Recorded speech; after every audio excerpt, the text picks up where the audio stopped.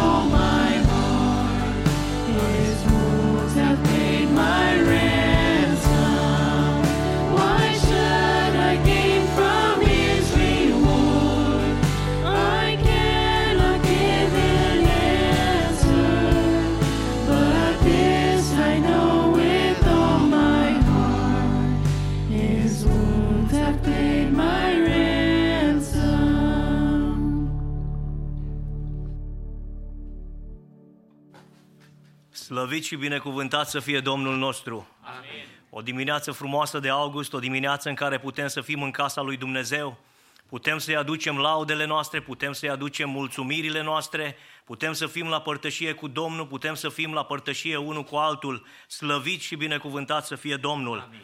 Psalmistul în Psalmul 95 spune așa de frumos, versetul 6, veniți să ne închinăm și să ne smerim, să ne plecăm genunchiul înaintea Domnului Făcătorului nostru, căci El este Dumnezeul nostru și noi suntem poporul pășunii Lui, turma pe care o păstorește mâna Lui, slăvit să fie Domnul. Amin. A vrea în această dimineață, frați și surori, să venim înaintea Domnului, să venim înaintea Domnului cu mulțumire, să venim înaintea Domnului cu recunoștință, căci Domnul nostru și-a arătat bunătatea față de noi.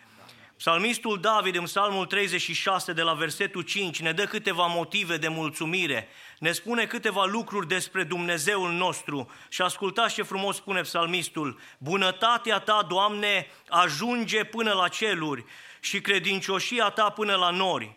Dreptatea Ta este ca munții lui Dumnezeu și judecățile Tale sunt ca adâncul cel mare, Doamne. Tu sprijini pe oameni și pe dobitoace. Cât de scumpă este bunătatea Ta, Dumnezeule! La umbra aripilor Tale găsesc fiii oamenilor adăpost. Se satură de belșugul casei Tale și adept din șuvoiul desfătărilor Tale, căci la Tine este izvorul vieții. Prin lumina Ta se vede lumina, slăvit să fie Domnul. Frați și surori, atâtea motive de mulțumire, atâtea motive în care ar trebui să venim înaintea Domnului și să-i aducem laudă. Versetul 5 ne amintește de bunătatea și de credincioșia Domnului. A fost Domnul bun cu noi, frați și surori, și a arătat El dragostea și credincioșia față de noi. Eu zic că da, slăvit să-i fie numele Lui. Versetul 6 ne amintește de dreptatea, judecățile, de sprijinul Domnului. Ne-a purtat Dumnezeu de grijă, slăvit să-i fie numele Lui. Versetul 8, de belșugul casei Lui, de hrana spirituală pe care Dumnezeu ne-o dă aici în casa Lui. Versetul 9 spune: izvorul vieții și lumina care vine de la Dumnezeu. El este izvorul vieții noastre, El este lumina noastră, slăvit să-i fie numele Lui. Am vrea în această dimineață să ne deschidem inimile, frați și surori, gândindu-ne la aceste lucruri despre Dumnezeu, la bunătatea Lui, la dreptatea Lui, la belșugul Lui, la izvorul vieții care vine de la El, să privim la El în dimineața aceasta și să nu facem altceva decât să-i mulțumim, să glorificăm și să înălțăm numele Lui, să dorim prezența Lui în mijlocul nostru. Haideți așa cum stăm să venim în această rugăciune și să-i mulțumim Domnului. Amin.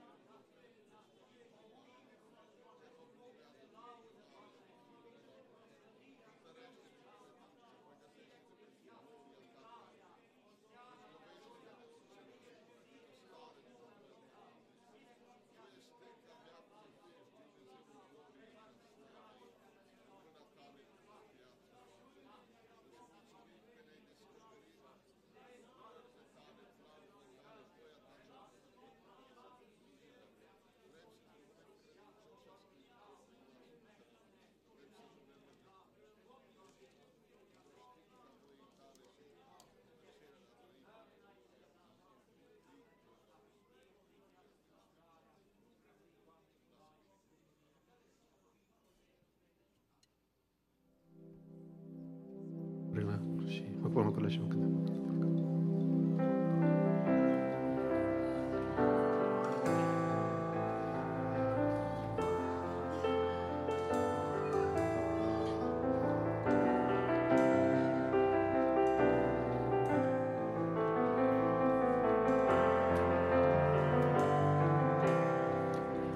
Vreau să spună cel ce slab, eu sunt tare în Hristos, cel sărac, eu sunt bogat, iar celor sunt sănătos.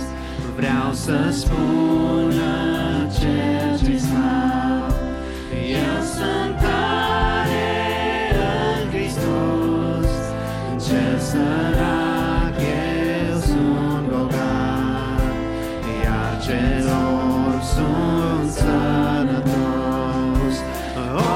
Osana, Osana, mielul lui ce-a fost junghiat. Osana, Osana, celui mort și înviat. Tot ce-a fost rău și murdar, mi-a iertat prin aslovar, ca un râu iubirea sa, umple azi inima mea. Tot ce-a fost rău și murdar, mi-a iertat prin aslovar, ca un râu iubirea sa, umple azi inima mea. Osana, Osana, mielul lui ce-a fost junghiat. Osana, Osana, celui mort și înviat. Știu că mă vei ridica, chiar de-aș fi în adânc de mări, bucuros te voi lăuda, cu ale salvării cântări. Știu că mă vei ridica, și de-aș fi în adânc de mări, bucuros te voi lăuda, cu ale salvării cântări. Osana, Osana, mielul lui ce-a fost junghiat. Osana, Osana, celui mort și înviat. Osana, Osana, mielul lui ce-a fost junghiat. Osana, Osana, celui mort și înviat.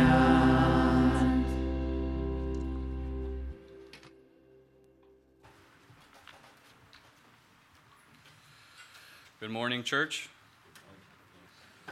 For this encouragement, the title that I have said is Prayer Works. Where does the power of prayer come from? And I would like to quote Max Lucado, who writes a lot of books, and I believe he answers this question quite well. And he says, our prayers may be awkward, our attempts may be feeble, but since the power of prayer is in the one who hears it, not the one who says it, our prayers do make a difference. And I very much like what he said here. The power of prayer is not the one who says it, but the one who hears it. And who hears our prayers? God, the one who has everything in control. And it doesn't matter what we do. Because it's not by our power that things change. It's by what God does in our lives. And I want to read a verse or a few verses from James chapter 5, verses 13 through 16. And James says this: Is anyone among you sick? Let him pray. Is anyone cheerful? Let him sing praise. Is anyone among you sick? Let him call for the elders of the church and let them pray over him, anointing him with oil in the name of the Lord. And the prayer of faith will save the one who is sick, and the Lord will raise him up. And if anyone confesses sins, he will be forgiven. Therefore confess your sins to one another and pray for one another, that you may be healed. The prayer of a righteous person has great power as it is working. Here we see that it says the prayer of a righteous person is powerful. Why is that? Because God listens to those who are righteous, to those who follow his will. And it is not because we are righteous through Jesus Christ, but it's because God listens, because God decided he's going to work because we prayed, because we spoke to him. We've seen many times in our lives how God works. And it's when we come before him in prayer. It's when we come before him with our problems and our needs. I have a quick story about how prayer works. Yesterday, I went fishing with Mike, Paul, and Yunus, and the first hour we were there, nothing happened. Then slowly we started getting a few more bites, and then we started catching small fishes, nothing much. And then Paul says, "You know what, God, I want a big fish. I want a big one, bigger than any of these guys have caught." And 10 minutes go by, and boom, we caught a 7-pound fish. And when I say we, that means not me. But even in the small things like that, God still listens to the prayers, and God still works. And we don't have to shy away from praying in every aspect of our life. Even if it is fishing, even if it is one of our hobbies, God still listens because he cares about us. He wants to be involved in every part of our lives, even in hobbies and such as that. So prayer works. An application is that we need to pray more every day. My mom, my dad tell me every single day, pray, pray, pray. We all need more prayer. And I believe that's very true. Why? Because we have issues, because we have problems, and we can't solve them ourselves. Sometimes we are broken. Sometimes we are sad and depressed, and it's not us who can restore ourselves. It's God. It's God who restores us, who makes us new. But we have to come before him in prayer. We have to be vulnerable. We have to come before God and realize that he's the one who changes us. And how many times have we seen God work in our lives? How many experiences have you had with God and your prayers were answered? Sometimes not in the way you wanted, but God did answer, right? Amen. And I pray that God helps us to realize, we need to pray more and more every single day. Every single day. And in conclusion, we need to pray more because it works, because God answers our prayers to fulfill his plans, not our own. And remember that we pray to God. And the best adjective or the best description of God or the name of God that I like is the great I am. Amen. Why? Who can say I am? Who can declare themselves the most superior being? Only he can. Why? Because he is. Because he is the great I am. Amen. And let us remember that as we pray, that is who we pray to. The one who has control of everything. The one who loves you more than anyone. The one who wants what's best for you. And let let that be our encouragement this morning. That God loves us, that God desires the best for us, and that prayer works. Why? For God is able. And now Pastor Samoshi will announce the causes for prayer.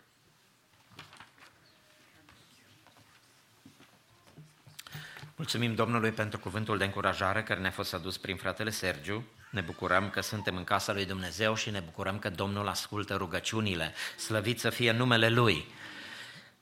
În această dimineață doresc să citesc câteva cuvinte din Psalmul 105 și apoi vom aduce înaintea lui Dumnezeu cauze pentru care să ne rugăm. Lăudați pe Domnul, chemați numele Lui, faceți cunoscut printre popoare isprăvile Lui. Cântați, cântați în cinstea Lui, vorbiți despre toate minunile Lui. Făliți-vă cu numele Lui cel Sfânt, să se bucure inima celor ce caută pe Domnul.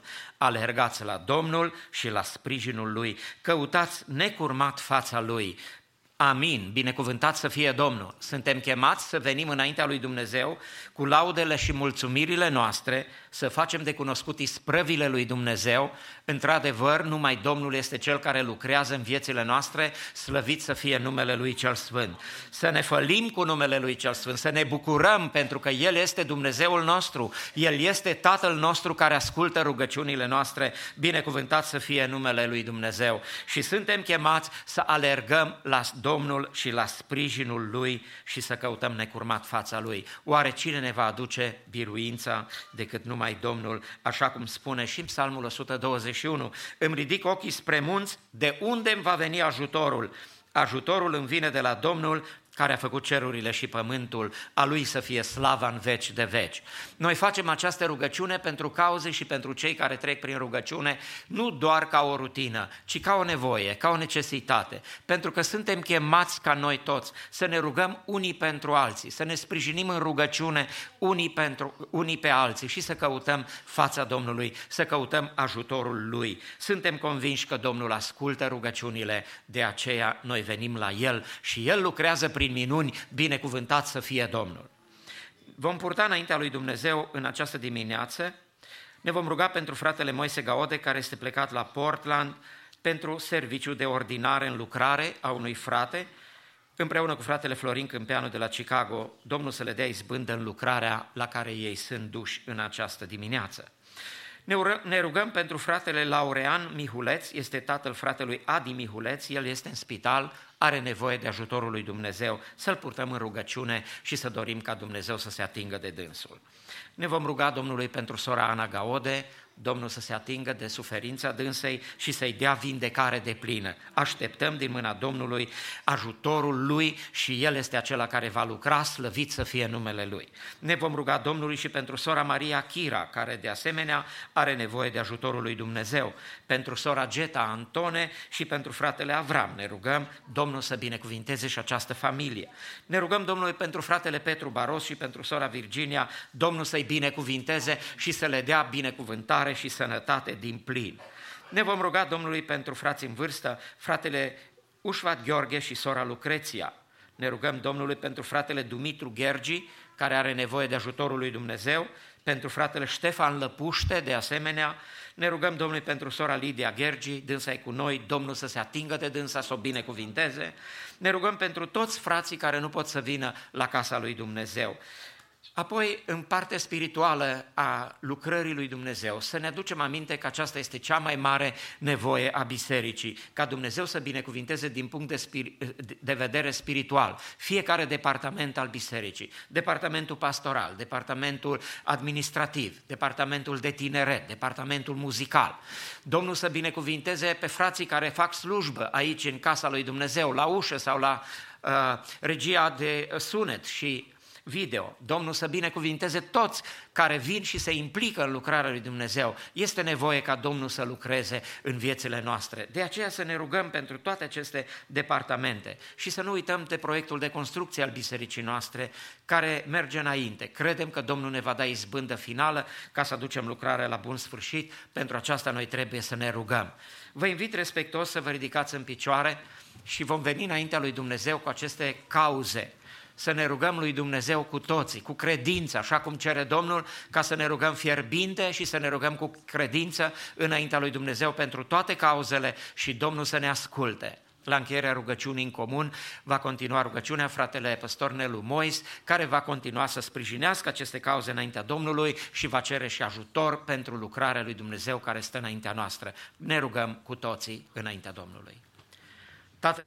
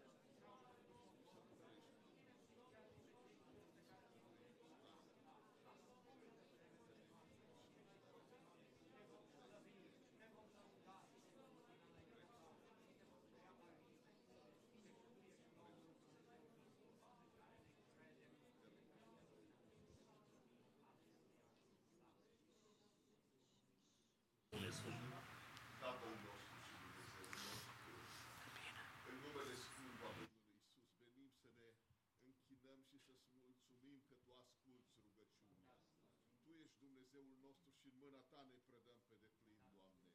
Am venit în prezența Ta și vrem să fim binecuvântați de Tine, Doamne, în dimineața aceasta.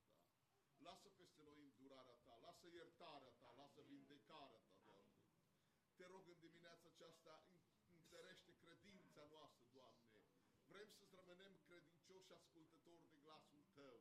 Vrem să rămânem întăriți de Duhul Sfânt, Doamne. De aceea te rog, întindeți mâna peste biserica Ta din locul acesta și peste toți cei ce cheamă numele Tău în vreun loc. Binecuvântează, Doamne, și pe fratele Moise și pe fratele Câmpean în lucrarea la care sunt. Binecuvântează toți cei care cheamă numele Tău și lasă prezența harului Tău, Doamne. Știm că Tu ești același și nu Te-ai schimbat. De aceea te rog, Doamne, întindeți mâna peste toți cei bolnavi. Atinge-te de ei, Doamne, dă-le vindecare pentru gloria Ta, Doamne. Te rog, întindeți mâna peste toți cei ce fac o lucrare în numele Tău. Întărește-i, Doamne, autorizează-i, Doamne, luminează-i, Doamne. Binecuvântează lucrarea fiecăruia, binecuvântează copiii, binecuvântează vârstnicii, binecuvântează pe toți cei ce sunt chemați în lucrarea Ta, Doamne. Mai presus de toate, te rog să binecuvântezi cauzele noastre, să binecuvântezi biruința în toate lucrurile pentru gloria numelui Tău. Binecuvântează, Doamne, și America, binecuvântează California, binecuvântează România, binecuvântează Israelul. Adu pacea Ta, Doamne, în Ucraina și în lumea întreagă, Doamne, ca să ne putem bucura de îndurările Tale, de harul Tău. Îți mulțumim că ne-ai chemat la o mântuire așa de mare. De aceea, Doamne, Te glorificăm în dimineața aceasta. Venim să-Ți aducem laudă, slavă, cinste, glorie numelui Tău. Fii cu noi și rămâi cu noi. Și numele Tău să fie glorificat, Tatăl nostru, al Domnului Iisus și a Duhului Sfânt. Amin. Amin. Vă rog să reluați locurile. Vă salutăm pe toți în această dimineață, pe toți care luați parte cu noi în casa Domnului, pe toți care ați ales să fiți în prezența Domnului în această dimineață, făcând cea mai bună alegere, aceea de a veni la casa lui Dumnezeu să vă închinați înaintea Domnului. Domnul să vă binecuvinteze pe fiecare.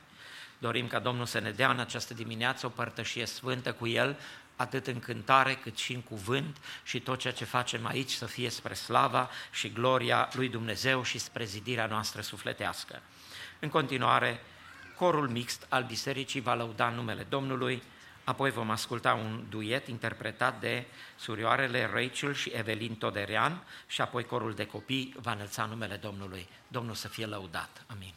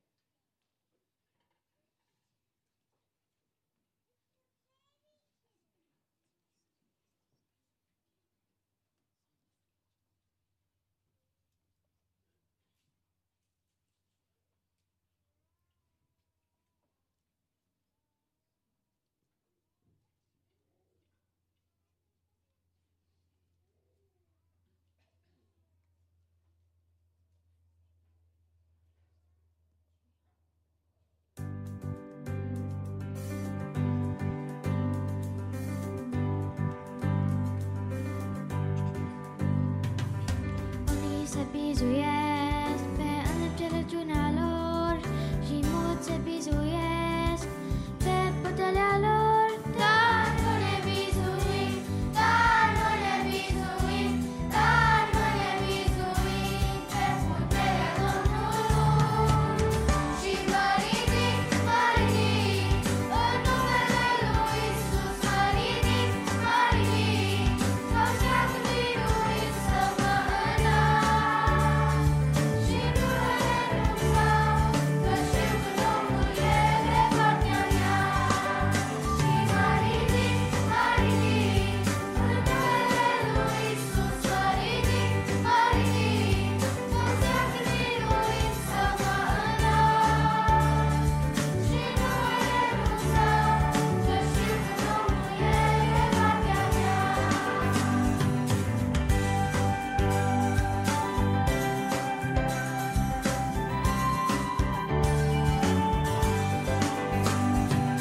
Dacă ești căzut și vrei să te ridici, de putere ai slăbit și nu mai poți păși, El nu te va lăsa, El nu te va lăsa, El așteaptă ca să spui, mă voi ridica.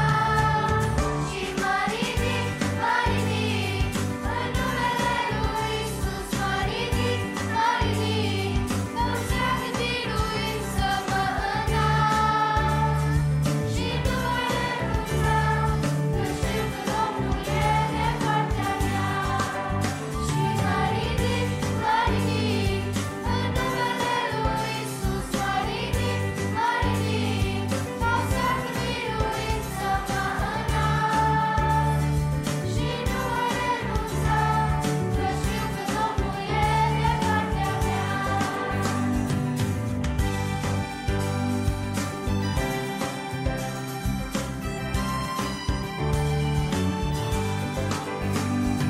Chiar dacă cei din jur mă vor prigoni, eu știu că mâna sa mă va sprijini. Dar brațul său cel sfânt, dar brațul său cel sfânt, dar brațul său cel sfânt mă va ridica. Și mă ridic, în numele lui Iisus, mă ridic, ca zeamă biruit să mă înalt. Și nu voi renunța, că știu că Domnul e de partea mea. Și mă ridic, în numele lui Iisus, mă ridic, ca zeamă biruit să mă înalt. Și nu voi renunța, că știu că Domnul e de partea mea.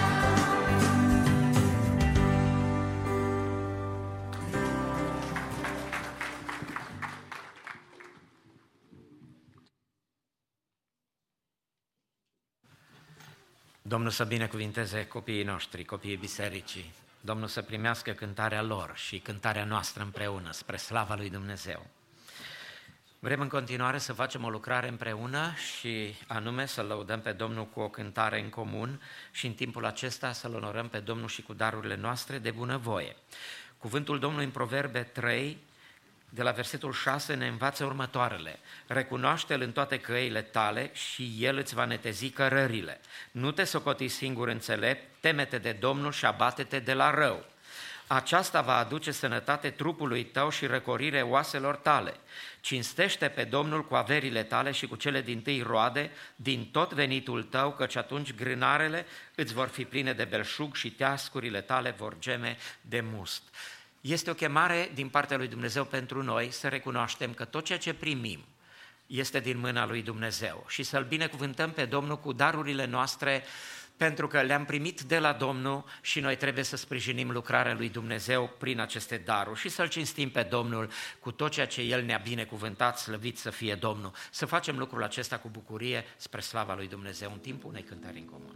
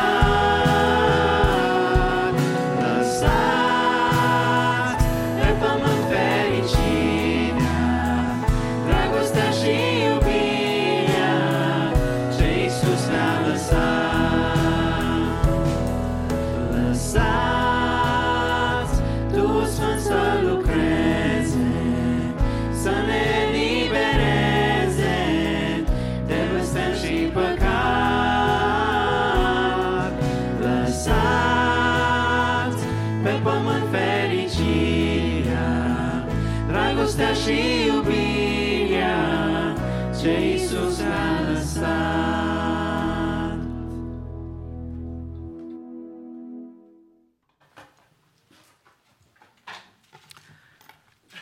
Cel mai apropiat serviciu al bisericii noastre va avea loc după amiază la orele 6. Vă așteptăm cu drag în casa lui Dumnezeu să ne bucurăm împreună și să aducem laudă lui Dumnezeu.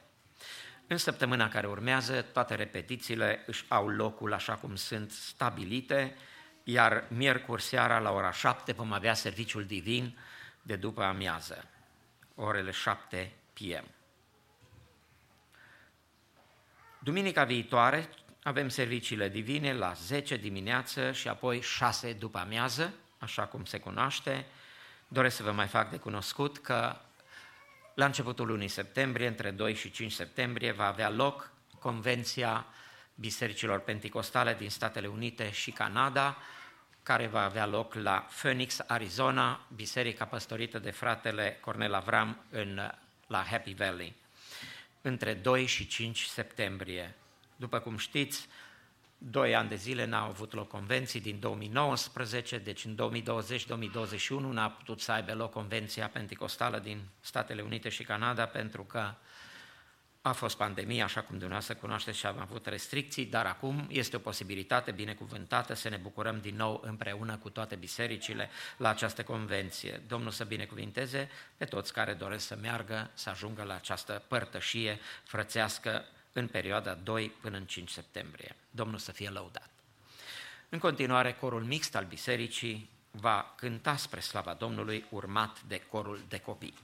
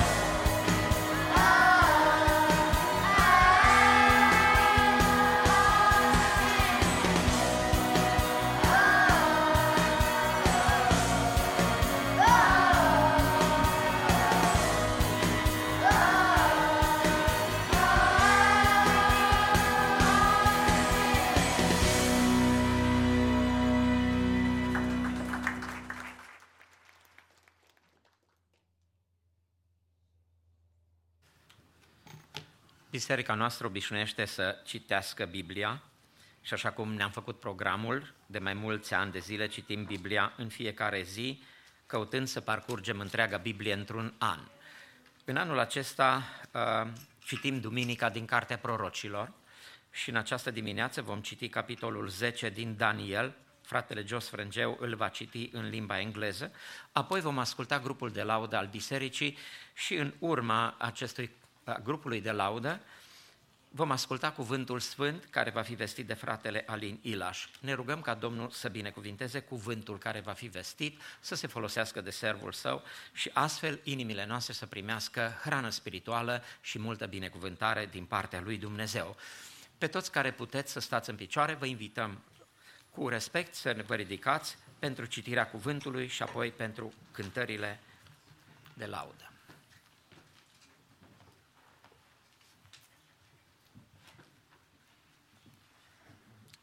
God bless you, church, and praise the Lord. Today we're reading out of Daniel 10. I'll be reading in the ESV.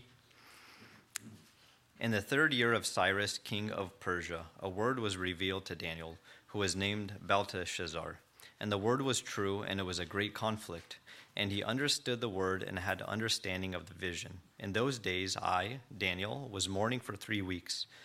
I ate no delicacies, no meat or wine entered my mouth, nor did I anoint myself at all for the full 3 weeks. On the 24th day of the first month, as I was standing on the bank of the great river, that is the Tigris, I lifted up my eyes and looked, and behold, a man clothed in linen, with a belt of fine gold from Uphaz around his waist. His body was like beryl, his face like the appearance of lightning, his eyes like flaming torches, his arms and legs like the gleam of burnished bronze, and the sound of his words like the sound of a multitude. And I, Daniel, alone saw the vision, for the men who were with me did not see the vision, but a great trembling fell upon them, and they fled to hide themselves. So I was left alone, and saw this great vision, and no strength was left in me. My radiant appearance was fearfully changed, and I retained no strength. Then I heard the sound of his words, and as I heard the sound of his words, I fell on my face in deep sleep with my face to the ground. And behold, a hand touched me, and set me trembling on my hands and knees. And he said to me, O Daniel, man greatly loved, understand the words that I speak to you, and stand upright, for now I have been sent to you. And when he had spoken this word to me, I stood up trembling. Then he said to me, Fear not, Daniel, for from the first day that you set your heart to understand and humbled yourself before your God, your words have been heard, and I have come because of your words. The prince of the kingdom of Persia withstood me 21 days. But Michael, one of the chief princes, came to help me, for I was left there with the kings of Persia, and came to make you understand what is to happen to your people in the latter days, for the vision is for days yet to come. When he had spoken to me according to these words, I turned my face toward the ground and was mute. And behold, one in the likeness of the children of man touched my lips. Then I opened my mouth and spoke. I said to him who stood before me, O my Lord, by reason of the vision pains have come upon me, and I retain no strength. How can my Lord's servant talk with my Lord? For now no strength remains in me, and no breath is left in me. Again, one having the appearance of a man touched me and strengthened me. And he said, O man greatly loved, fear not, peace be with you, be strong and of good courage. And he spoke to me. As he spoke to me, I was strengthened and said, Let my Lord speak, for you have strengthened me. Then he said, Do you know why I have come to you? But now I will return to fight against the prince of Persia. And when I go out, behold, the prince of Greece will come. But I will tell you what is inscribed in the book of truth. There is none who contends by my side against these except Michael, your prince. Amen.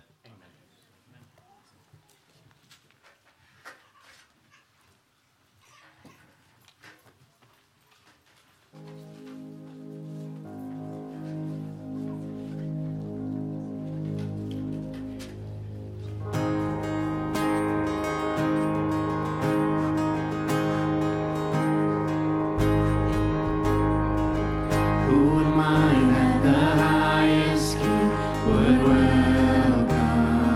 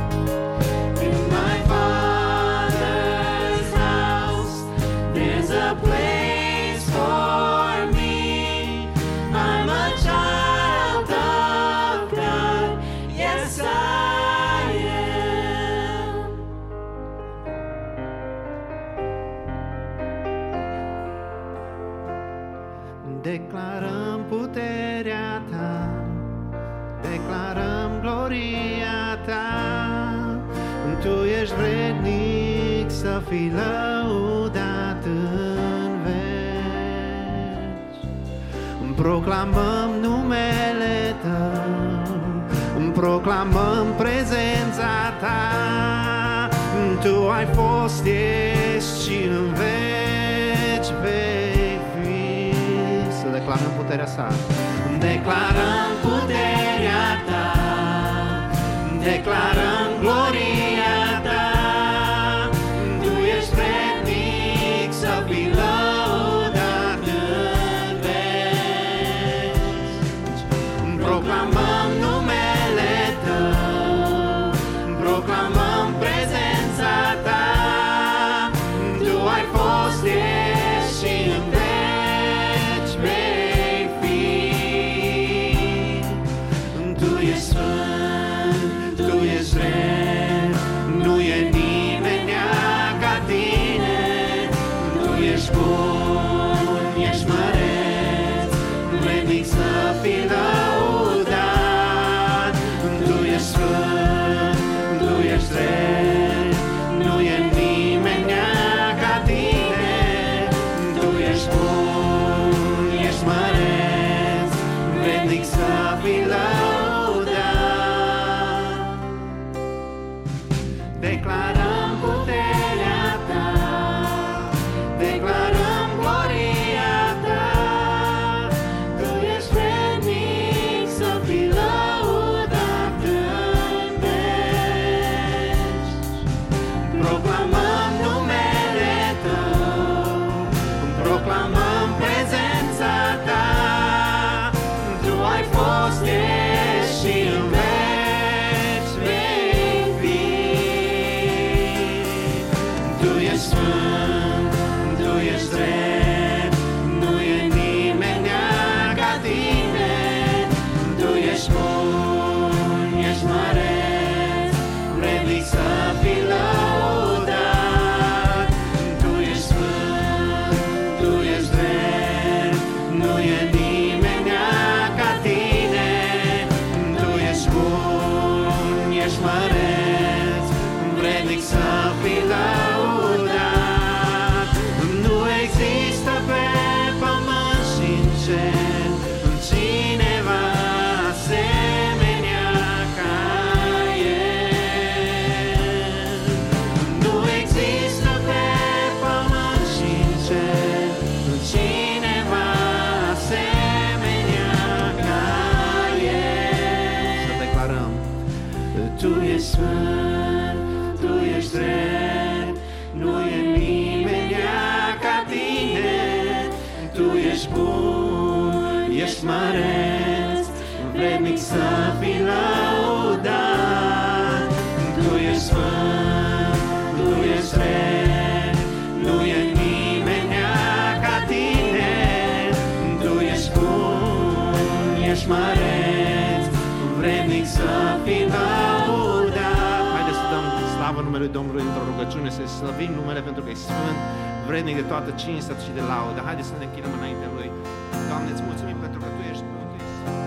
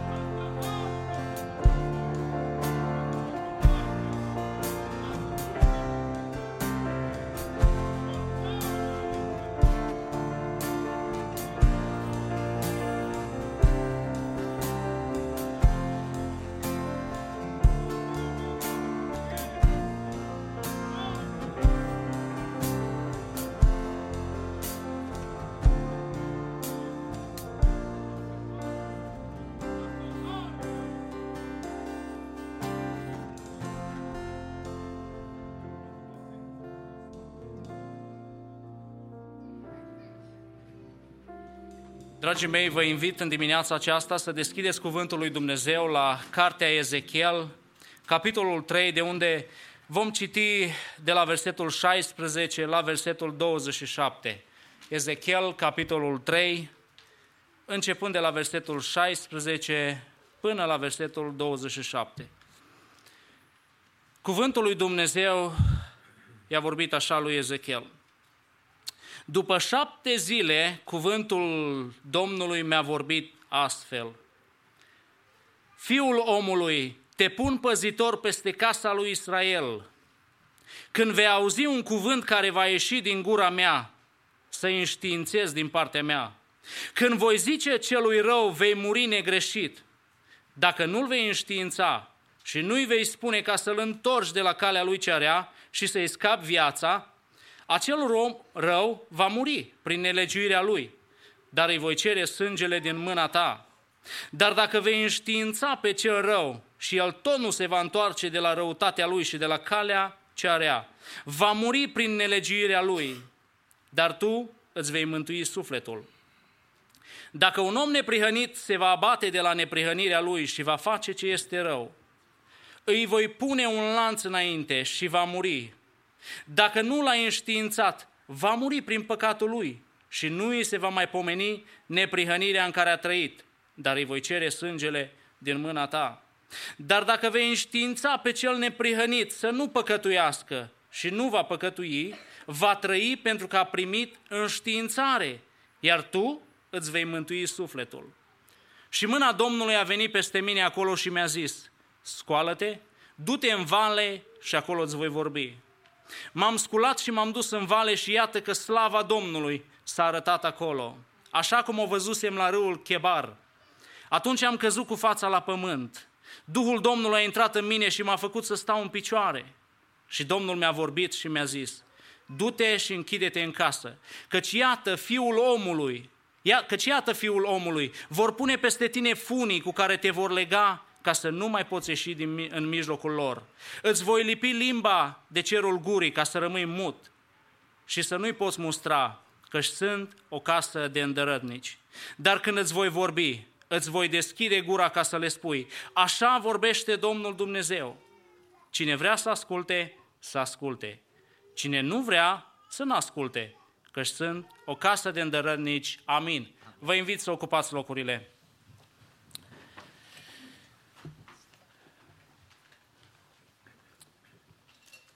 Toate statisticile de după pandemie referitoare la biserică spun că 40% din membrii bisericilor nu s-au mai întors la biserică de frica COVID, pentru că s-au obișnuit acasă, pentru că au găsit alte alternative de a, zic eu, fenta biserica și de a considera că se hrănesc spiritual. Din multele discuții pe care le-am purtat cu alții, aceeași îngrijorare o văd peste tot. Nu mai vin frații la biserică. Ne uităm în biserica noastră, poate, și spunem, și mulți ați spus, și eu am spus, nu mai vin frații la biserică. Vorbește în România, sau vorbesc în România cu prieteni, cu colegi de-ai mei și îmi spun, nu mai vin frații la biserică. Vorbești în America, vei auzi același lucru. Nu mai vin frații la biserică. Vorbești în Europa, auzi același lucru. Nu mai vin frații la biserică. Și citind pasajul acesta în lectura zilnică, m-a cercetat Duhul Domnului și m-a îndemnat să vorbesc din acest pasaj. Pentru că se potrivește cu acest gând pe care vi l-am spus. Duhul Domnului m-a călăuzit spre Geneza 4, acolo la istoria lui Cain și Abel. Și cu toți știm istoria lui Cain și Abel. Doi frați care s-au născut în prima familie, în familia lui Adam și Eva. Doi frați care au crescut împreună. care au mâncat împreună, care au dormit împreună, care s-au jucat împreună, care au crescut împreună. La un moment dat, Abel dispare din peisaj. Nu știu câte zile au trecut până Domnul să-l întrebe pe Cain, unde este fratele tău? Și Domnul vine și îl întreabă pe Cain, unde este fratele tău? Cain dă un răspuns care șochează pe toată lumea, nu-i așa? Citești istoria lor și când vezi cu câtă nonșalanță răspunde la întrebare Cain, îți dai seama că omul acesta avea probleme. El răspunde, sunt eu păzitorul fratelui meu? Sunt eu păzitorul fratelui meu? Vă întreb în dimineața aceasta și nu trebuie să-mi răspundeți, oare era Cain păzitorul fratelui lui?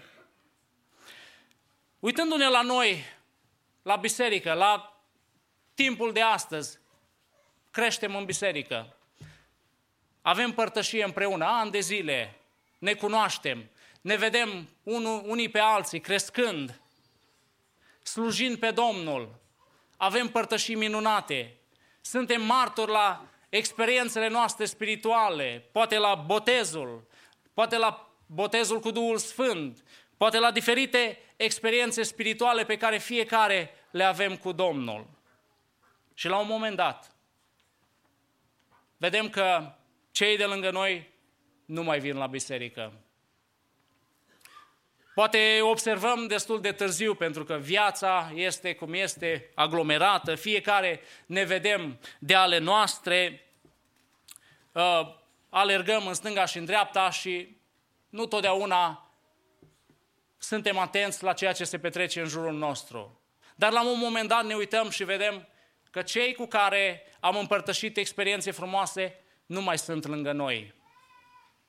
Dragii mei, aș vrea să ne punem o întrebare serioasă în dimineața aceasta. Suntem noi păzitorii fraților noștri? Avem noi vreo responsabilitate spirituală față de oamenii cu care Dumnezeu ne-a pus în biserică? Avem noi vreo responsabilitate spirituală față de acești copii?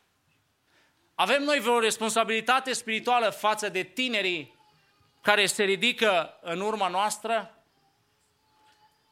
Aș vrea fiecare să ne dăm răspunsul în dreptul nostru. Dacă am simțit această responsabilitate până acum, ne-am simțit noi vreodată responsabili pentru cei de lângă noi? Ideea principală a mesajului este că creștinul are o responsabilitate spirituală față de frații lui. Și ca să fiu mai direct, Dumnezeu mă cheamă pe mine și te cheamă pe tine să-ți pese din punct de vedere spiritual, de starea spirituală a celui de lângă tine. Citind acest text, mi-a plăcut pentru că aici Dumnezeu arată lui Ezechiel ce înseamnă să fii un păzitor spiritual. Care sunt atribuțiile și responsabilitățile unui păzitor spiritual? Aș vrea să ne uităm în dimineața aceasta la acest text și să vedem câteva lucruri. Ce înseamnă această slujbă de păzitor spiritual? Cine este chemat? Ce trebuie să faci? Și în primul rând, în dimineața aceasta, cuvântul Domnului ne vorbește despre acceptarea chemării de a fi păzitorul spiritual al fraților noștri. Acceptarea chemării de a fi păzitorii sau păzitorul spiritual al fratelui meu. Ce înseamnă să fii păzitorul fratelui tău? Această idee că profetul era și păzitor al poporului este una familiară în Vechiul Testament. O găsim în mai multe texte, o găsim în Isaia, o găsim în Ezechiel de câteva ori, în Ieremia, în Habacuc. Deci este o idee frecventă în Vechiul Testament că profetul avea și rolul de păzitor sau de vegheator al poporului. Ieremia 6:17 spune: am pus niște străjeri peste voi, fiți cu luarea minte la sunetul trâmbiței. Dar ei răspund, nu vrem să fim cu luare aminte. Dragii mei, Dumnezeu îl cheamă pe Ezechiel să fie păzitorul fraților lui, adică a casei lui Israel, a poporului Israel. În Vechiul Testament, vegheator era un om angajat de cetate sau de oraș și locul lui în cetate era pe cel mai înalt sau cel mai ridicat punct din cetate. Fie că era zidul cetății, turnul cetății sau fie un deal prin care putea să vadă ce se întâmplă dincolo de cetate. Siguranța cetății respective depindea de modul cum acest vegheator, păzitor, își făcea datoria. Dacă omul acesta nu prezenta la timp, nu anunța la timp pericolul care venea asupra cetății, în cetatea putea fi cucerită, cetatea putea suferi pagube, iar acest om era tras la răspundere. Aș vrea să privim la noi și la sensul pe care Domnul îl dă păzitorului spiritual, spun eu. Păzitorul spiritual al fratelui, sau noi fiind păzitorii spirituale ai fraților noștri, slujba noastră este de a observa pericolul spiritual. Pericolul care vine în viața unui om și avem rolul acesta de a-l avertiza pe respectivul om că ceva nu este bine, că ceva o să se întâmple în viața lui dacă nu este consecvent în umblarea lui cu Dumnezeu.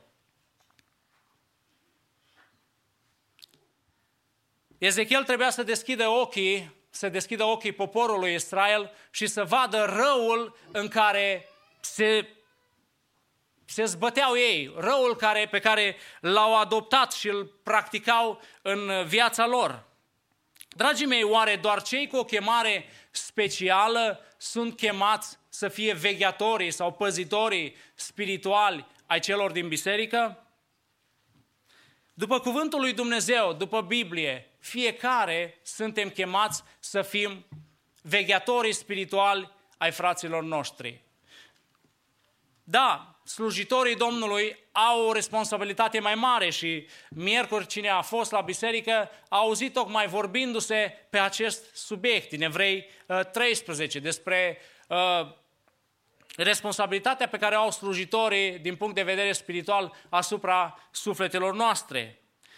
Dar toți suntem chemați să veghem unii asupra altora, să ne urmărim viața, să observăm anumite lucruri care nu sunt bune și să ne arătăm că ne pasă de viața spirituală sau de umblarea celui de lângă noi din punct de vedere spiritual. De multe ori arătăm grijă pentru cei din România și este bine și investim acolo și ne dorim ca starea spirituală a României să fie mai bună, oamenii să se pocăiască. Ne pasă poate de Africa, ne pasă de diferite lucrări care se fac pe continent, pe globul acesta pământesc și este bine. Biserica trebuie să se implice în lucrul acesta. Dar, dragii mei, Dumnezeu ne cheamă să ne pese și de cei de lângă noi. Să ne pese și de cei cu care Dumnezeu ne-a pus împreună. Pavel îi spune lui Timotei, în 1 Timotei, capitolul 5, cu versetul 8. Dacă nu poartă cineva grijă de ai lui și mai ales de cei din casa lui, s-a lepădat de credință și este mai rău decât un necredincios.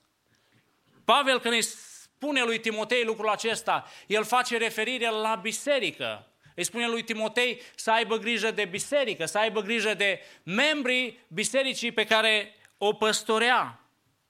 Dragii mei, Dumnezeu ne cheamă pe fiecare să ne pese, în primul rând, de cei din biserica noastră, de cei din familiile noastre. Mă rog ca Dumnezeu pe fiecare să ne ajute la lucrul acesta, să fim vegheatori în biserica noastră, în casele noastre. Dumnezeu îl cheamă pe Ezechiel, îl cheamă pe Ieremia, îl cheamă pe Habacuc și pe alții să fie păzitorii spirituali ai poporului evreu. să fie oamenii care să anunțe pericolul care venea asupra lor, pentru că ei nu trăiau o viață cu Dumnezeu.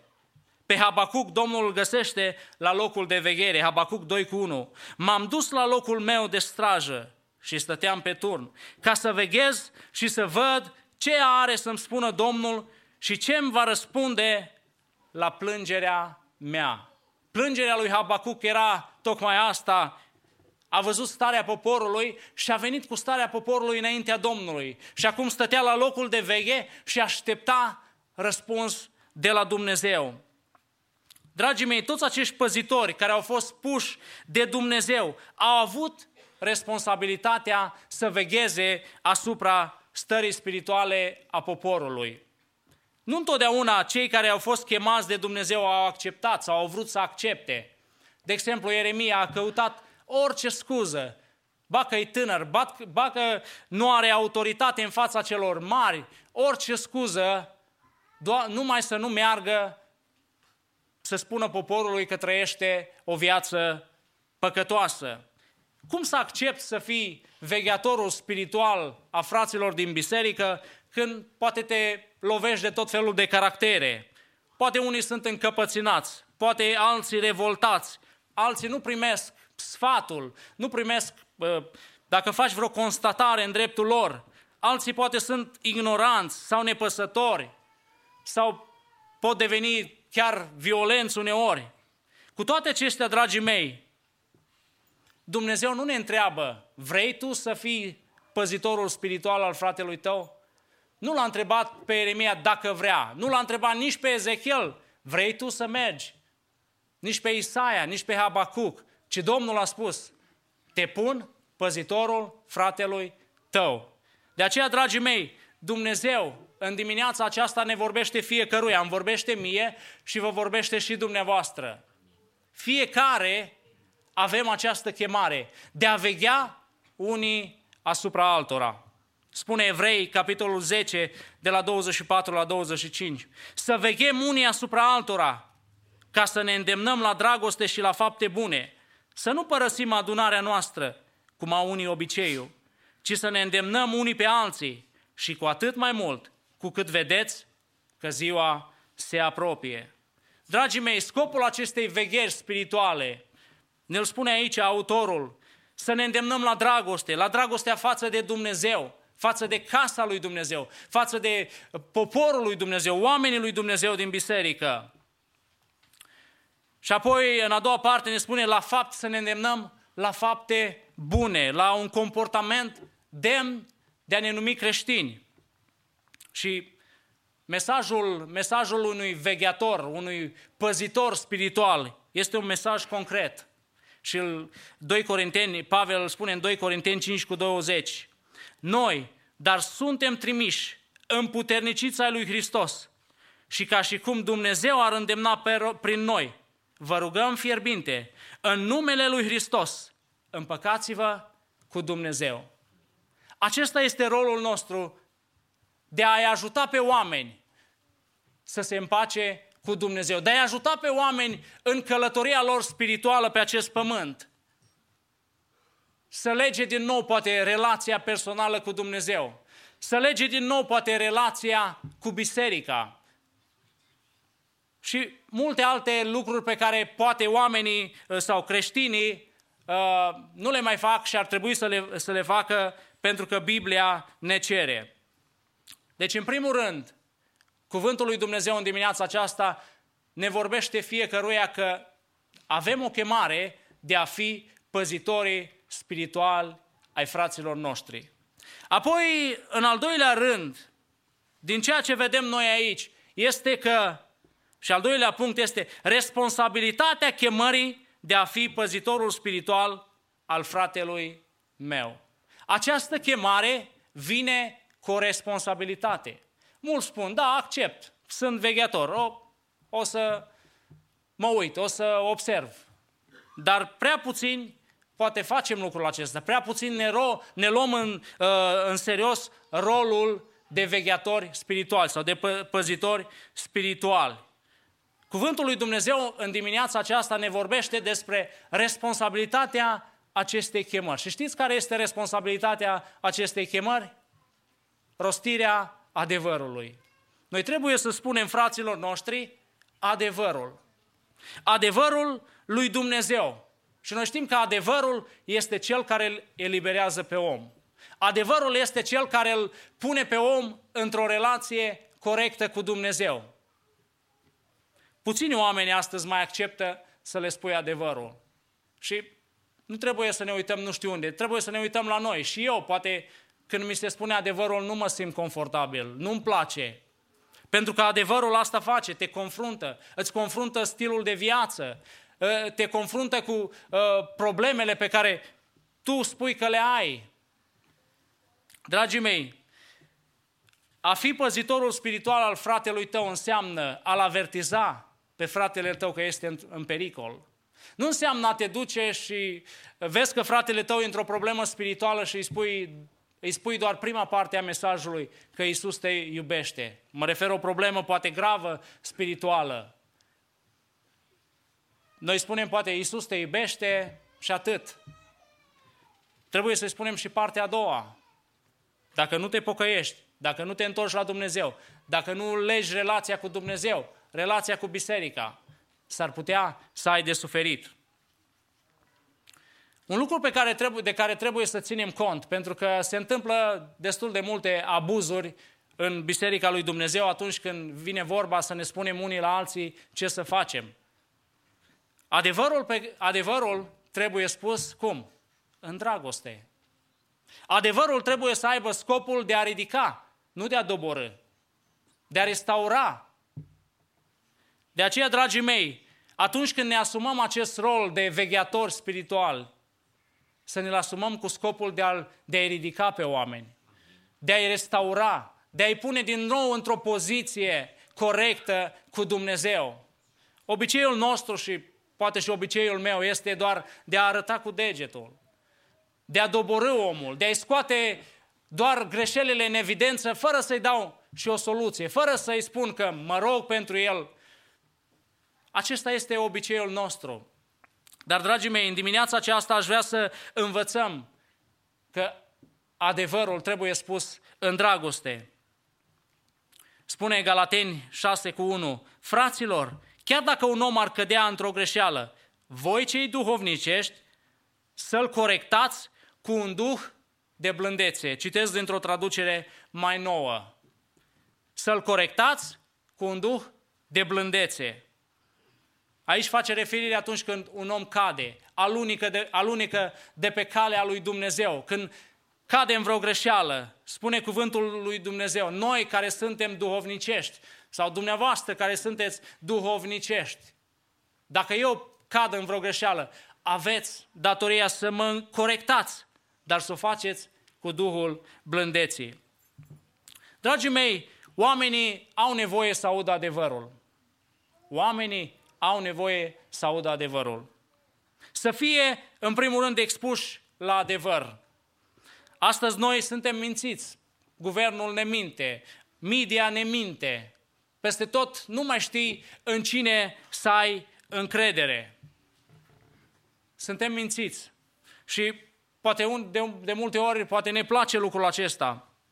Mintea noastră a fost obișnuită cu minciuna, cu mesaje, mai ales despre viața spirituală, mesaje pozitiviste. Tu ești cel mai bun, tu ești cel mai tare, tu poți să faci, tu poți să te ridici. Din perspectiva Bibliei, dragii mei, noi nu suntem nimic datorită păcatului adamic. Dacă suntem ceva, dacă suntem oameni de succes, suntem pentru că Hristos stă la baza succesului nostru. Noi prin Hristos putem să ne ridicăm. Noi prin Hristos putem să facem diferite lucruri. Dar vedeți, chiar și predicatorii ne spun că tu poți totul. Te uiți la predicatorii aceștia care sunt mai mult speakeri motivaționali, te motivează la o viață pozitivă în loc să predice cuvântul lui Dumnezeu și să spună adevărul, pentru că adevărul îl ridică pe om.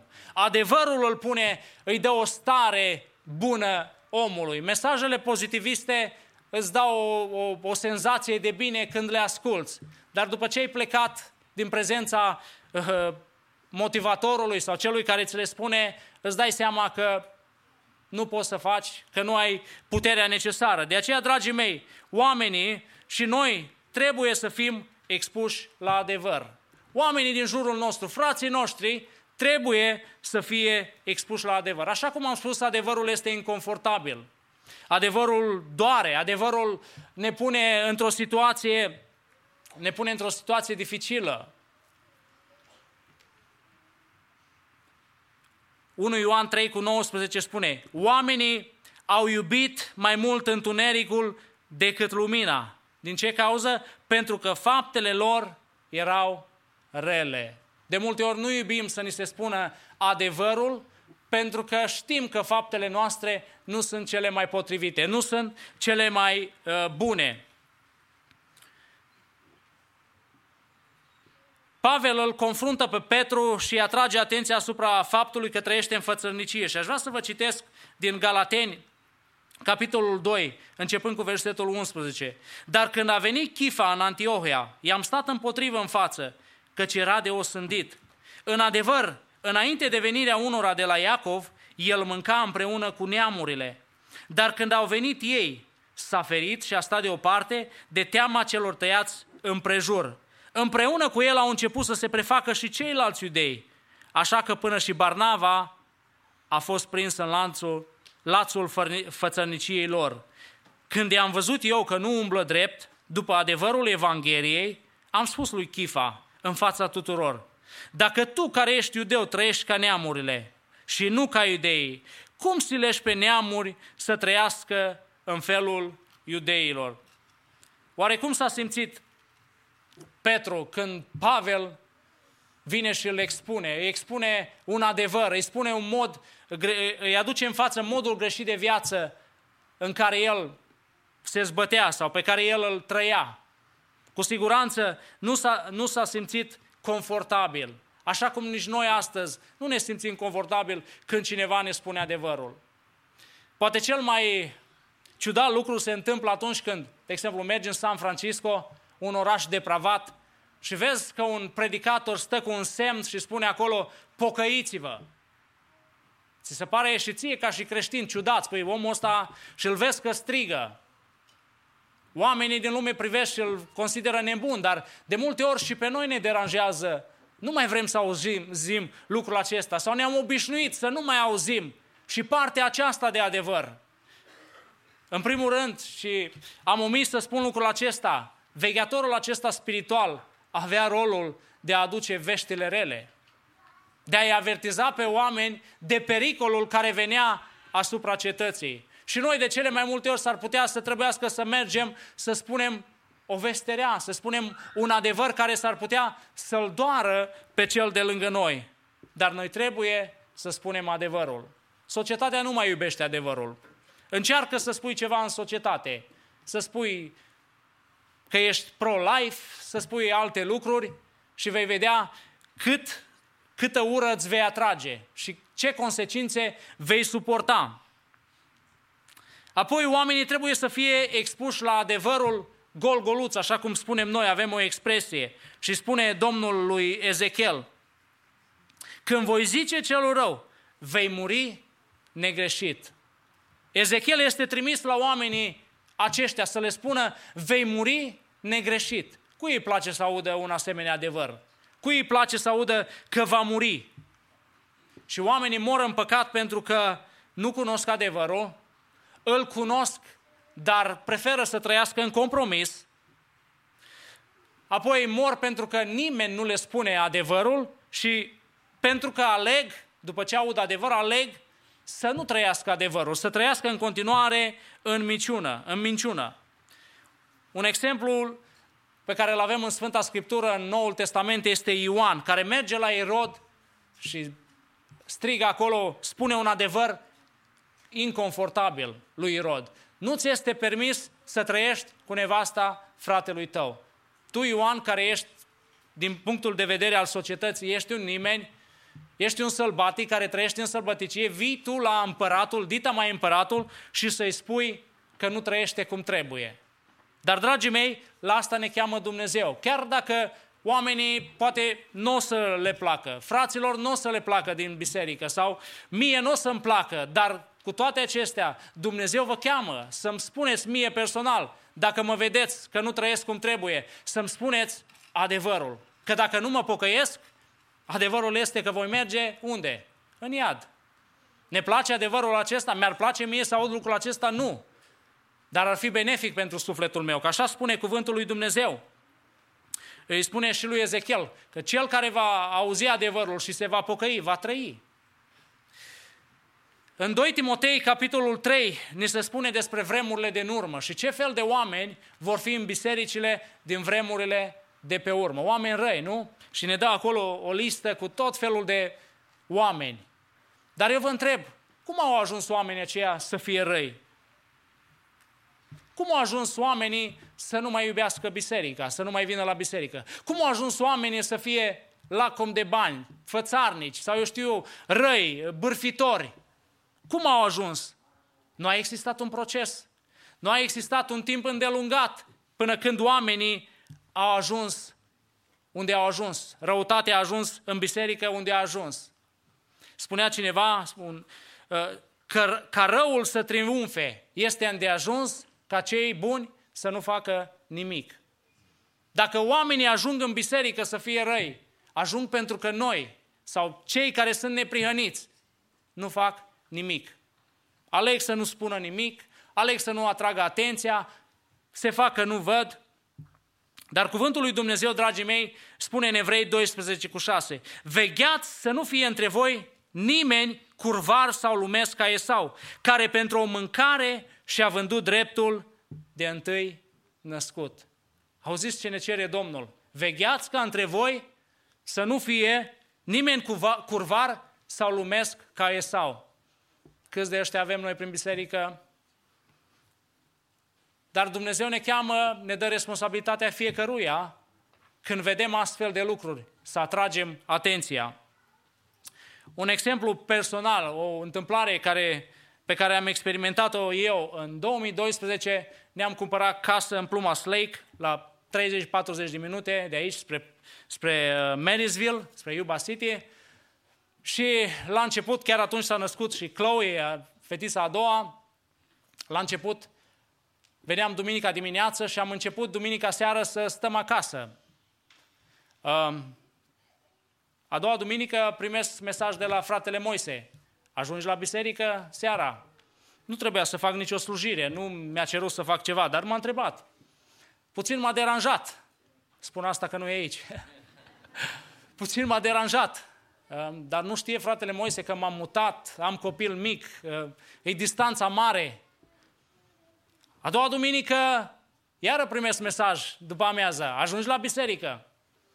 Dragii mei, atunci am realizat că probabil, și nu l-am întrebat niciodată, probabil fratele Moise a văzut un tip de comportament pe care sunt gata să-l dezvolt.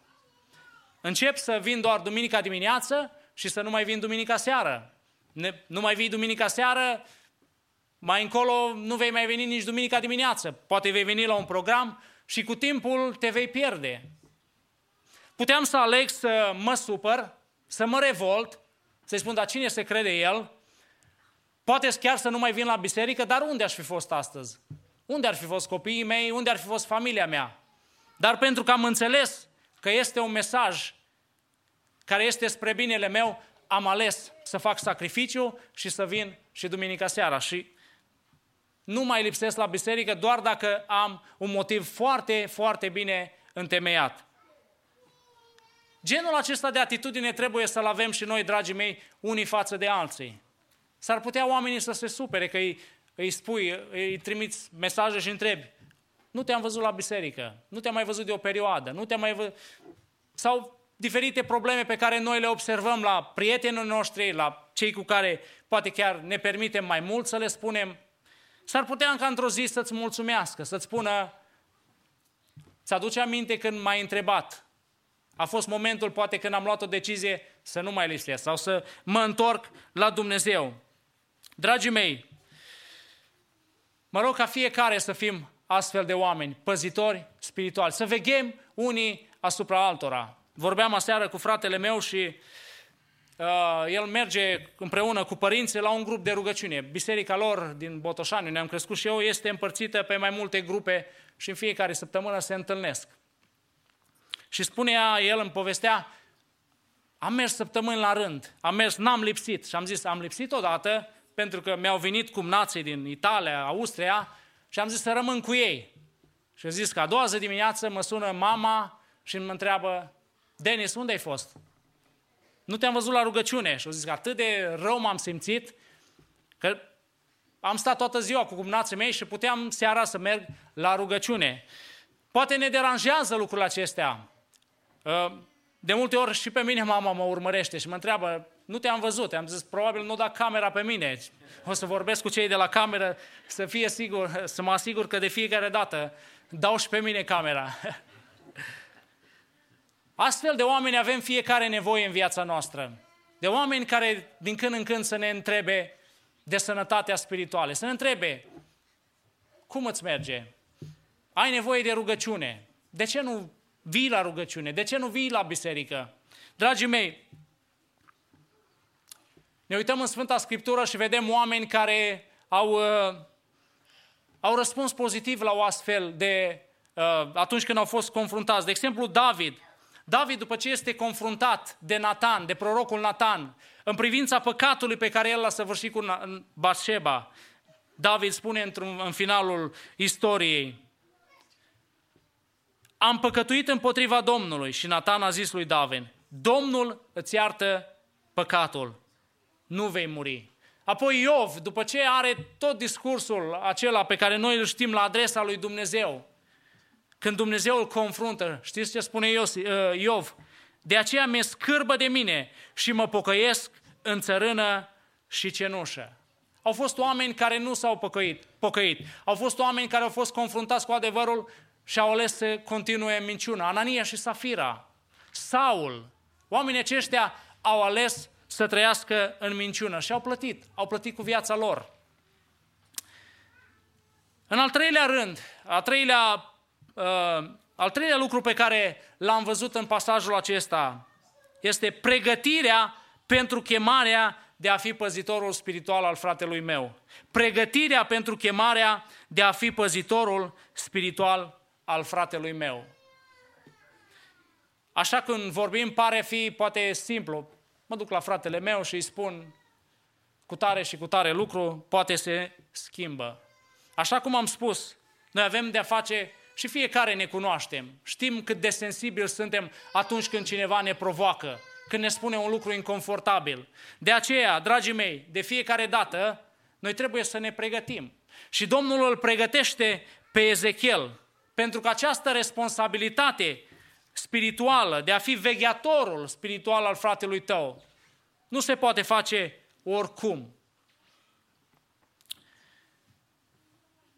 Mulți dintre noi, poate când cineva ne spune o problemă sau o situație din viață, imediat, nici nu termină bine de spus, imediat avem soluția, imediat dăm sfaturi. E plină lumea de sfătoși, de oameni gălăgioși, care apare o problemă în contextul evanghelic, să zic așa, imediat apar video cu răspunsuri la întrebări, la problemă, cu soluții. Nimeni nu stă să se gândească, să mediteze, să ceară înțelepciune de la Dumnezeu, ca să știe cum să trateze sau cum să rezolve problema respectivă. Dumnezeu îl pregătește pe Ezechiel, îl cheamă, îi prezintă job description-ul, ce trebuie să facă el ca și vegheator al cetății, al poporului Israel.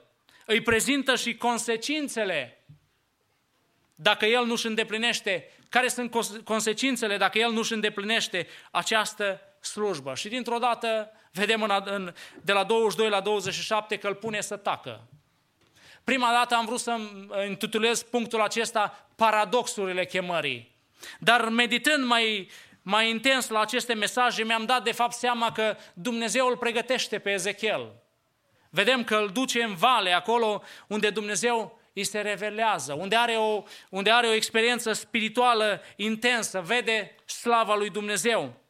Apoi vedem că Dumnezeu îl împuternicește spiritual, spune, Duhul a intrat în mine și m-a făcut să stau în picioare. Și apoi Dumnezeu îl zdrobește.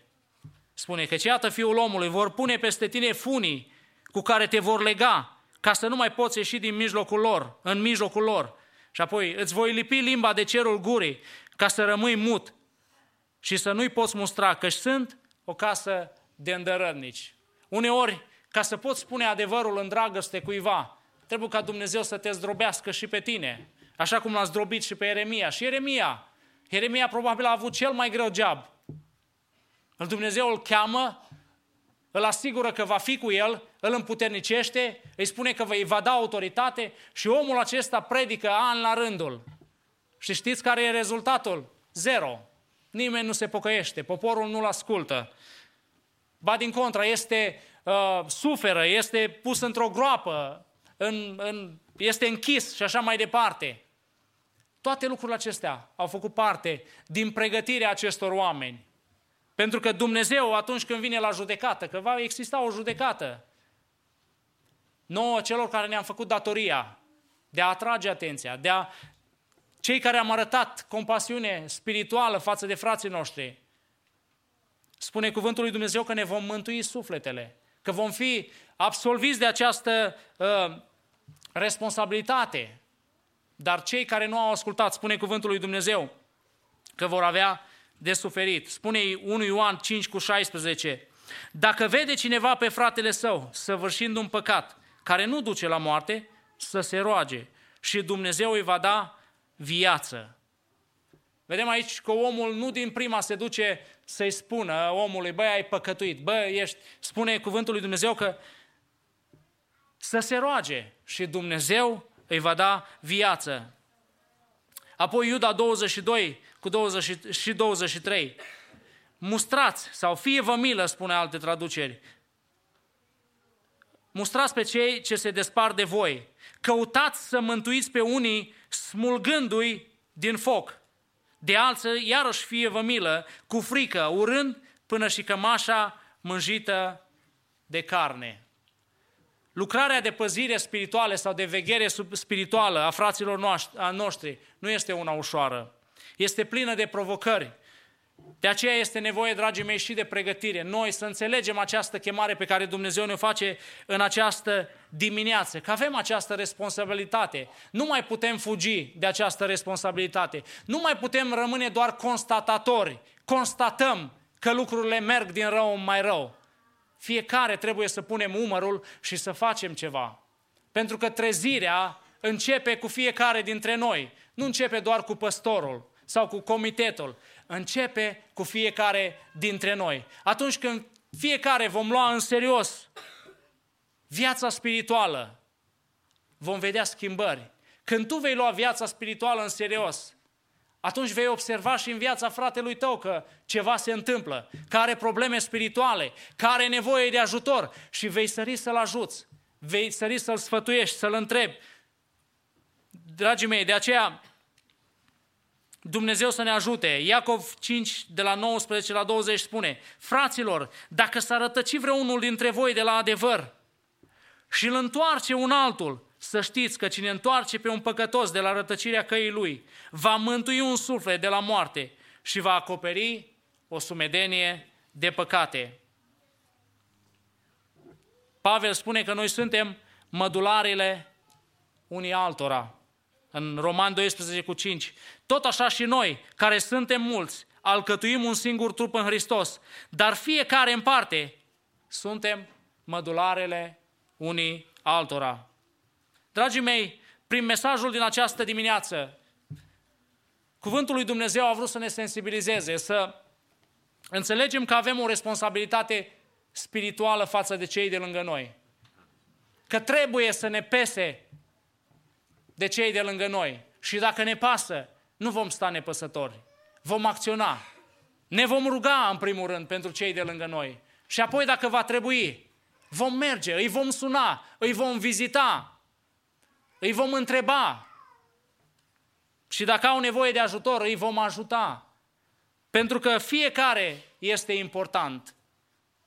Suntem ca o familie. Nu e așa că când se întâmplă ceva în familia dumneavoastră sau în familia mea, ne doare. Ne doare pentru copiii noștri, ne doare pentru cei din familia noastră și facem tot posibilul să le fie bine.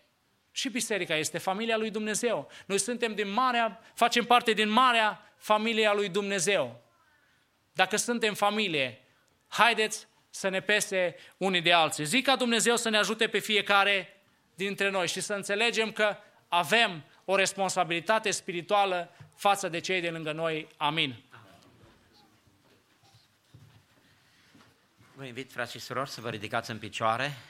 Doresc din toată inima să mulțumesc Domnului pentru cuvântul care Domnul ni l-a dat în această dimineață și fiecare dintre noi să fim mulțumitori lui Dumnezeu, căci Dumnezeu ne iubește și îi pasă de noi.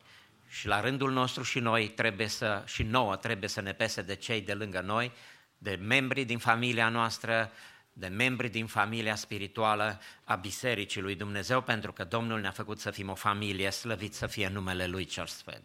Aș vrea să venim înaintea Domnului într-o rugăciune de mulțumire, mulțumind Domnului pentru harul care Domnul ni l-a dat în dimineața aceasta, să putem să ne bucurăm în casa Lui, să putem asculta cuvântul Lui și să-L rugăm pe Dumnezeu, după ce îi vom mulțumi pentru toate acestea, să rugăm pe Domnul să se îndure de toți fiii risipitori din familiile noastre.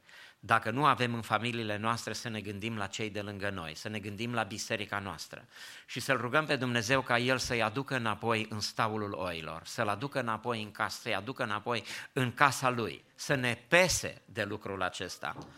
De multe ori, cei care sunt confruntați cu asemenea problemă se supără sau se întristează, dar cuvântul Domnului spune că îndemnul și mustrarea sunt pe calea vieții și cuvântul Domnului ne învață prin apostolul Pavel ca să ne întoarcem la Dumnezeu, deoarece știți, el le spune corintenilor la un moment dat, ați fost întristați cu o întristare după voia lui Dumnezeu, care să vă aducă la pocăință.